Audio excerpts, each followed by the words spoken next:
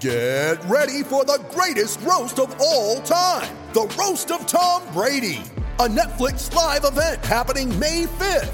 Hosted by Kevin Hart, the 7-time world champion gets his cleats held to the fire by famous friends and frenemies on an unforgettable night where everything is fair game. Tune in on May 5th at 5 p.m. Pacific time for the Roast of Tom Brady, live only on Netflix. District of Conservation is sponsored by CFACT. To learn more about our sponsor, head over to cfact.org. Thank you so much for listening. Welcome to District of Conservation. I'm your host, Gabriella Hoffman. This podcast offers a sober examination into all things hunting, fishing, shooting sports, energy, environment, and the public policy surrounding it. And this podcast also specializes in original interviews that you won't hear elsewhere. Here's what I have for you today. In keeping up with it being SHOT Show themed this week, in lieu of my absence of the trade show, I want to bring on people from the firearms industry who are making an impact and seeing their work felt. And today's guest is Brandon Maddox, CEO of Silencer Central, which is a suppressor manufacturer. And I want to read for you about the company before I move into our interview with Brandon. I think you guys will enjoy it. So they started the company about 15 years ago in order to offer customers a more simplified process for safely and legally obtaining a firearm sound suppressor, silencer. Today, they are solely dedicated to Class 3 firearms in the form of silencers. They are always updated on new government regulation for the successful purchase and registration of proper silencers for needs. Because of customers, Silencer Central has grown to become one of the largest Class 3 dealers. They make it their mission to obtain inventory quickly, expediting communication and approvals from the Administrative Bureau of Alcohol, Tobacco, Firearms, and Explosives. We aim to simplify your silencer purchasing experience. And yes, we will largely be focusing on suppressors. Brandon will talk about his involvement in the company, how that all came to be, their location in South Dakota, and why it makes such an attractive place to conduct business from, if they're worried about regulations from the ATF or Congress, how to educate people about suppressors, and what are some exciting products on the pipeline. So here is my conversation with Brandon Maddox, who is the CEO of Silencer Central. Check it out. Brandon, thanks so much for joining the podcast. Good to have you on. Hey, thanks so much for having me.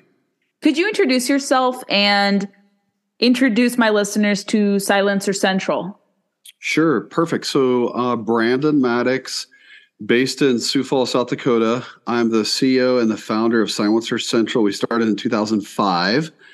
Probably the best way to describe our business model is that we are a manufacturer, we're a wholesaler, and a dealer. So the customer has a single point of contact for their suppressor needs. A unique feature of Silencer Central is we're licensed in all 42 states where silencers are lawful. And because we have a federal firearms license in our name there, we're able to service customers no matter which state you're in. And another unique call out on Silencer Central is, I would say our whole focus is to make the process simple, because our business model understands that's the obstacle why more people don't own suppressors. So we created a system working with the ATF to mail the suppressor to your front door once the ATF approves it, which is very unique.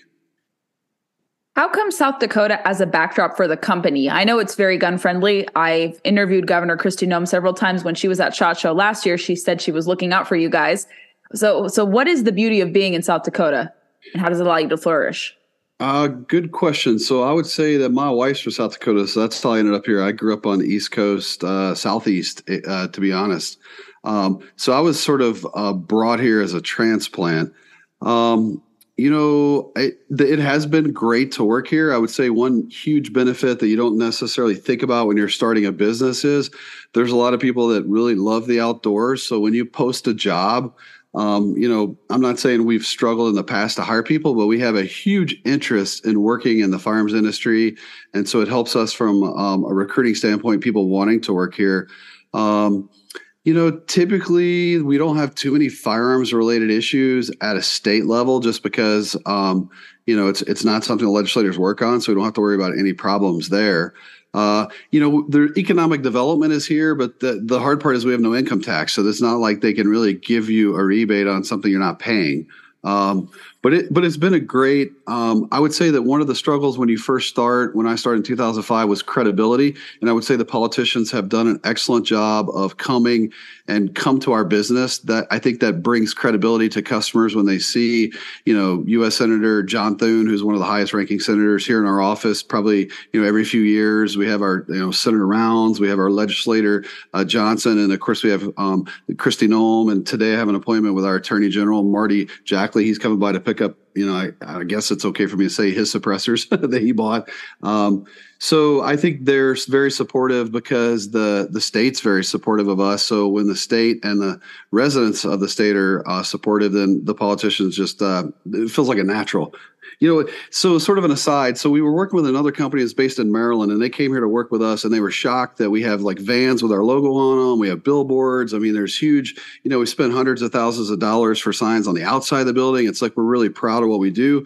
And they were very honest with us that in Maryland, they have to tone it down. Like you don't know anything about what the business is. They have no outward, projection of what they make. It's just completely, nameless. And that's what they have to do because of their environment. And I don't think I'd really thought of it that way until someone explained it to me. The East Coast tends to be like that. I think Virginia is a little better where I live, where suppressors are probably more welcome. But yes, Maryland, you have to be really hush hush. Even though the Bruen decision has allowed more people to get their concealed carry, you still have to be very, almost like suppressed, no pun intended, supporter of guns in Maryland. Yeah, it's very tricky over there. But I want to ask you, how does your product, for example, differ from some of your competitors? Because there are several suppressor companies in the market. So how do you guys differentiate from the others? What makes your product unique? Yeah, good question. So I mentioned earlier, we're a dealer. So as a dealer, we could sell anything. So if someone calls and says, hey, went to my local dealer, I saw this, I want to get it through you. We're totally on board with that. So we're a dealer. The only hard part is, typically we have to go through a wholesaler to get that product. And sometimes it could be a little bit of a delay. I mean, we sell a fair enough of other products that we have them on the shelf in most cases if it's popular. But from that perspective, we can get someone anything. But the Banish line of products that we have here, I would say the differentiator is that it is hunter focused typically. We started here as an events-based company, and I worked all the gun shows in South Dakota, and getting to know the requirements of really the hunter first is probably the best way to say it, because most people that hunt, do other target shooting and range shooting and things like that, even collectors. But the hunter is more attuned to lighter weight on the end of the barrel. So you'll notice the Banish, almost all of them are 100% titanium because the hunter wants it lighter. A hunter in this market typically could be a higher volume shooter. So if you're shooting prairie dogs, you might shoot 200 to 300 rounds in a day, and you want to be able to take that suppressor apart and clean it. You'll see most of our suppressors come apart to clean, and also like decibel reduction. If you talk to someone that's like in law enforcement or tactical or military, which is probably the focus of most of our competitors, their goal there is hearing safe and sort of a tactical look. And I think they would agree with that. Whereas I would say our goal is how do we get it as quiet as possible?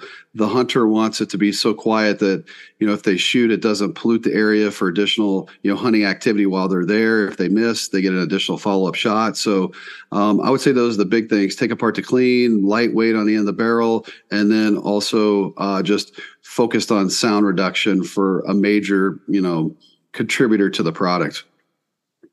Is there more of I wouldn't call it a normalization, but is there more of like a campaign happening? I've spoken to some other people in the suppressor world and some of the advocates and others in the industry. I know firearms and ammunition have seen record numbers of purchases. Is the suppressor side starting to see that too? As more people start to get educated about them, kind of shed this misconception of them being used by killers. They learn about their the safety practicalities and functions of suppressors. So is it going to be suppressors time soon? Maybe in 2023? What do you guys think in terms of an industry outlook? Yeah. So, the interesting thing about silencers is because there's a tax associated with it, and because of the laws that regulate are underneath the tax law, we don't probably get as much transparency as we would like as far as who does what when and what's produced. But the ATF does provide snapshots in time when we meet with them, or they have public forums, they'll show data. My experience is we've been doing it since 2005. Silencer Central has. Since about 2009, the market, with the exception of during the Trump administration when he first started, it was less, but the market overall has grown at 40% per year for, like the last 10 or 15 years.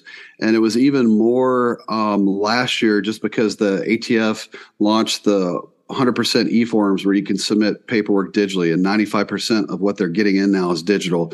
It just gives the customer the mindset that it's going to be a quicker approval, which in the past has been an obstacle. So do I think more people are going to get them? Yes. The interesting insight I have is most people that own a suppressor own 2 or 3. So even though there's 4 million suppressors sort of being made and in existence and either in consumer hands or in the waiting to be approved for consumers, most of those are owned by like 1 million people, because most of the people who use them, they love them so much they end up getting more. But it tells you that there's 40% of our business is repeats. So the question I always have is, gosh, how do we get new people? How do we get the people that do love them and tell their friends they love them? But to answer your question, I think we're going to only continue to grow, because I've never met anyone that used a suppressor who didn't say, wow, I wish I'd done that 10, 15 years ago, and I'm ready to start getting another one.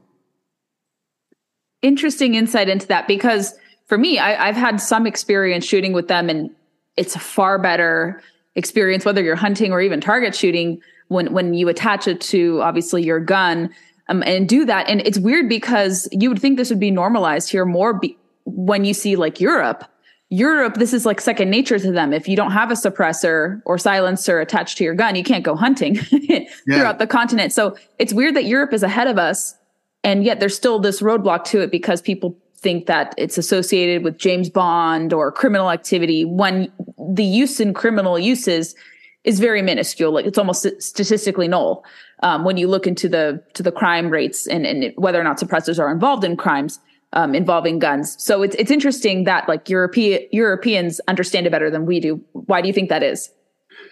I think because it's easier to buy them there, that it just makes it more accepted. Like last weekend, I worked the Dallas Safari Club with my team. And so just having that experience of almost 18 years working a booth and having customers come up, I would say that phase one was, are these legal? And in some states, there's no awareness there. Like when you go to Texas, everyone knows the benefits. Everyone wants one.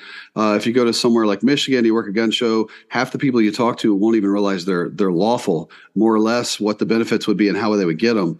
But the other thing is, like I said, our business model is all about making the process simple. My insight on the consumer is they have so many unanswered questions that they don't really see it as an option for them. I sometimes use the analogy of, if I walked by a Rubik's Cube and it was not solved, I wouldn't pick it up because I know I can't solve it. So it's sort of like out of my head, like that's not an option. And I think a lot of firearms owners are the same way.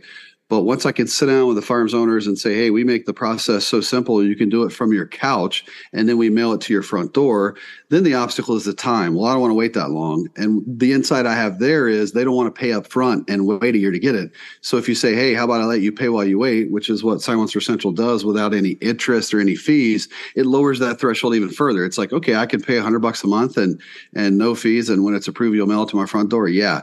Then it lowers that threshold of the time wait. So I think there's a lot of obstacles there, but I think the biggest one, honestly, is just the educational component. Before the Las Vegas shooting happened and suppressors got negative attention wielded towards them due to that horrific shooting, of course, there was momentum, I think, in the legislative body to deregulate them further. I wonder if that would happen going forward. In your estimation, do you think it's practical to happen in the coming years? I don't see it immediately in the next 2 years, maybe if a new administration comes in, but despite some of the negativity and perhaps rather the educational efforts on it from companies like yours that would be coming to educate the public about their practicalities, their benefits, their uses, do you see perhaps lawmaking kind of reflect suppressors, rather a positive, let's say, perception of them in the future? Yeah. So if I just think historically, since I've been doing this, when I first started, they were illegal in Iowa, and South Dakota borders Iowa. When I first started, they were illegal in Minnesota. There were some states where you couldn't get them unless you had like a CNR license, like Carry On Relics dealer license. So I've seen states flip from you can't have them to you can have them. And I have seen where when I first started doing this, most states you couldn't hunt with them. And now 41 of 42. So 41 states where you can legally use a silencer, you can hunt with them. So I've seen a positive transition. I think it still goes back to education. We have a lobbying firm in DC that we hire, and their feedback is that you really need a Senate, a House, and a presidency to be all Republican, and you need that to happen and stay in place for greater than 2 years so you have an opportunity to educate the elected officials on it. So I agree that it's going to be a while before we have that. And I agree it was closer when Trump was in office just because he had the Senate and the House that were both Republican, him obviously being Republican. It becomes a hard sell if you don't have some runway, some time to educate them. But to go back to more people buying them, my rough math is there's 4 million out there. There's probably 1 million people that own them. So as that number gets higher and more people start using them, and to your point, there's very little public safety issue. If you see public safety issues and you drill down into that data, they weren't typically acquired lawfully. Someone made their own suppressor and used it, illegally. So I do think at some point they potentially could become deregulated. The other hard part is this, the government makes $200 off every transfer. We're being told by ATF they're expecting 800,000 transfers went into their coffers in 2022. So at $160 million, at some point, it's going to be hard to make that go away. But I'm optimistic that, if it's truly a democracy and the voter wins, at some point the education will be there and it will become deregulated. If I recall correctly, handguns used to be NFA regulated too, right? So maybe there is hope for suppressors too. I think it was in the original discussions, and there's some debate that that handguns got switched out with silencers. So originally they made NFA just for machine guns. That's why that $200 tax is equivalent to 100% tax on a machine gun in 1934. And I think they talked about putting handguns in there, and someone said that was a negotiation of, well, let's put silencers in instead. So I agree, because a lot of, when I interview employees, especially higher level managers, directors, things like that, that's the big question of, what if you get deregulated tomorrow? And, my observation is we're already very highly regulated. I don't know how they can make it any worse. If anything, they would like to move other stuff into the process that's already in place. I can't see them, trying to make this harder. There's obviously the threat of regulation in the firearms industry at large. And we were talking before going live about kind of some of the threats that may come. I wouldn't call it the private sector. I would say it's mostly the politicization of certain people in the private sector, leaning largely on political actors. But banking and worrying about whether or not you can bank with an institution in the future, especially if you're a firearms related or adjacent company, is that something that's on your company's mind or the suppressor sector's mind? Because we start to see banking institutions. There was someone in Florida recently who was denied banking with Wells Fargo personally and for business purposes because they don't like the line of work they're involved in. But do you guys have to worry about that? Is that some concern you have? Yeah, so it affected me personally. The National Shooting Sports Foundation is working on, legislation at a state level in every state and even federally to try to address it. The hard part is, we talked about earlier about politicians at a state level. I couldn't get our politicians in our state on board with kind of an anti-discrimination law, if you will, against firearms manufacturers because banks are so big in South Dakota. But the example you brought up with Wells Fargo happened to me as well. When I first started doing this business, I'm a pharmacist by trade. So my day job before was pharmaceutical industry. And I really did the suppressors, silencers on the weekends at gun shows. When I decided to transition to my first sort of brick and mortar building instead of being just my house and just events, I really needed an opportunity for people to, if they called in, it was someone other than my cell phone. I bought a building, and when I went for to get a loan, I had always banked personally and through the business at Wells Fargo. And I went to them and said, hey, I own my house free and clear. There's no loan on it. Would it be cheaper for me to get a home equity loan because then I can write that off my taxes, the interest, or should I get a business loan, like a commercial loan?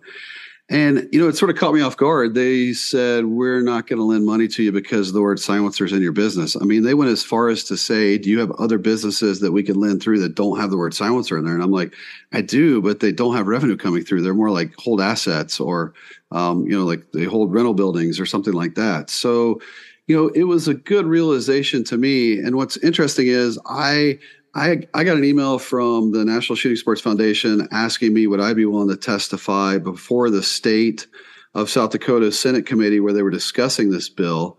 And and the anti-discrimination bill was going to be more to just keep businesses from discriminating against, keep banks from discriminating against firearms manufacturers and dealers. Again, it didn't go very far, but the concern the banks have, and they publicly said it, I think it was Citibank or Wells Fargo, it's a reputational risk for them, and they consider that a risk. So it has impacted me. I ended up having to go to a local bank that it's the largest bank in the state, but it's a smaller bank. Of course, that limits us at some point. If we need larger resources for operating capital, we may struggle because they probably have a limit as to what they can lend one customer. But no, we feel it personally. I've felt it myself. I've talked to Senator Rounds' office in D.C., our senator, because he's on the banking committee, and he feels like some things are changing there potentially. It's really a decision high up. And what's interesting is I find a lot of these banks, they say it's their shareholders. It's not necessarily the bank themselves. So they're responding to pushback from their shareholders. I think it's going to continue to be a thing. I know it's pushed by the National Shooting Sports as a big initiative in South Dakota and other states. And it's unfortunate because I'm afraid if there's some traction there, then what keeps every business from, cutting me off where I can't work with them? Because most people don't realize I can't advertise on, Google. I can't advertise. I can't use PayPal. I can't advertise, on Facebook, on Twitter, on Instagram. So we're really locked out in a lot of the newer technologies because they won't work with firearms manufacturers. I mean, YouTube, none of the main things that people are gaining absorbing media through these days, we're not even at the table. We can't participate.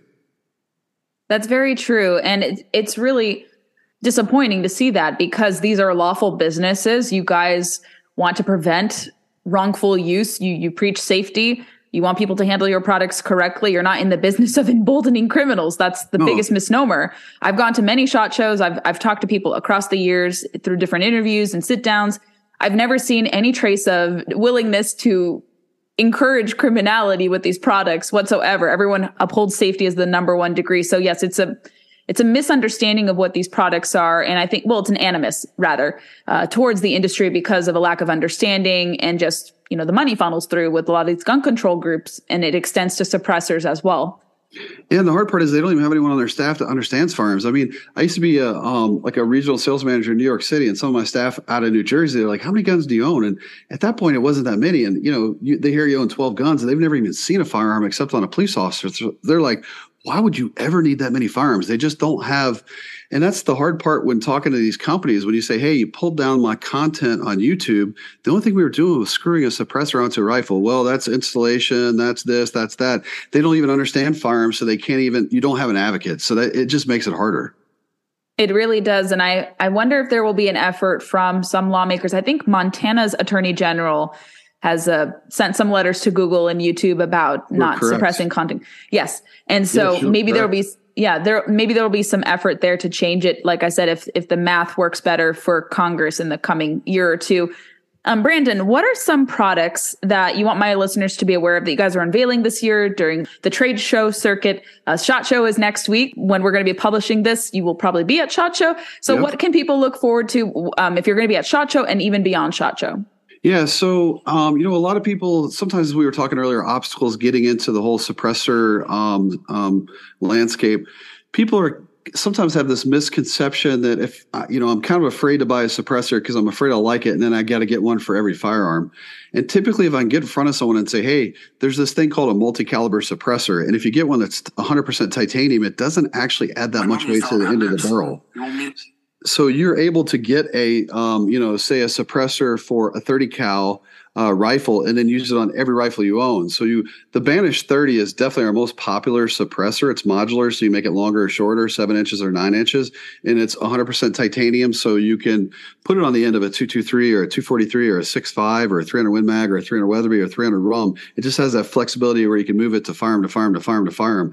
So that's definitely our most popular one for people to look at for multi-caliber functionality. The other, probably most popular one we launched a few weeks ago is called a Banish Backcountry.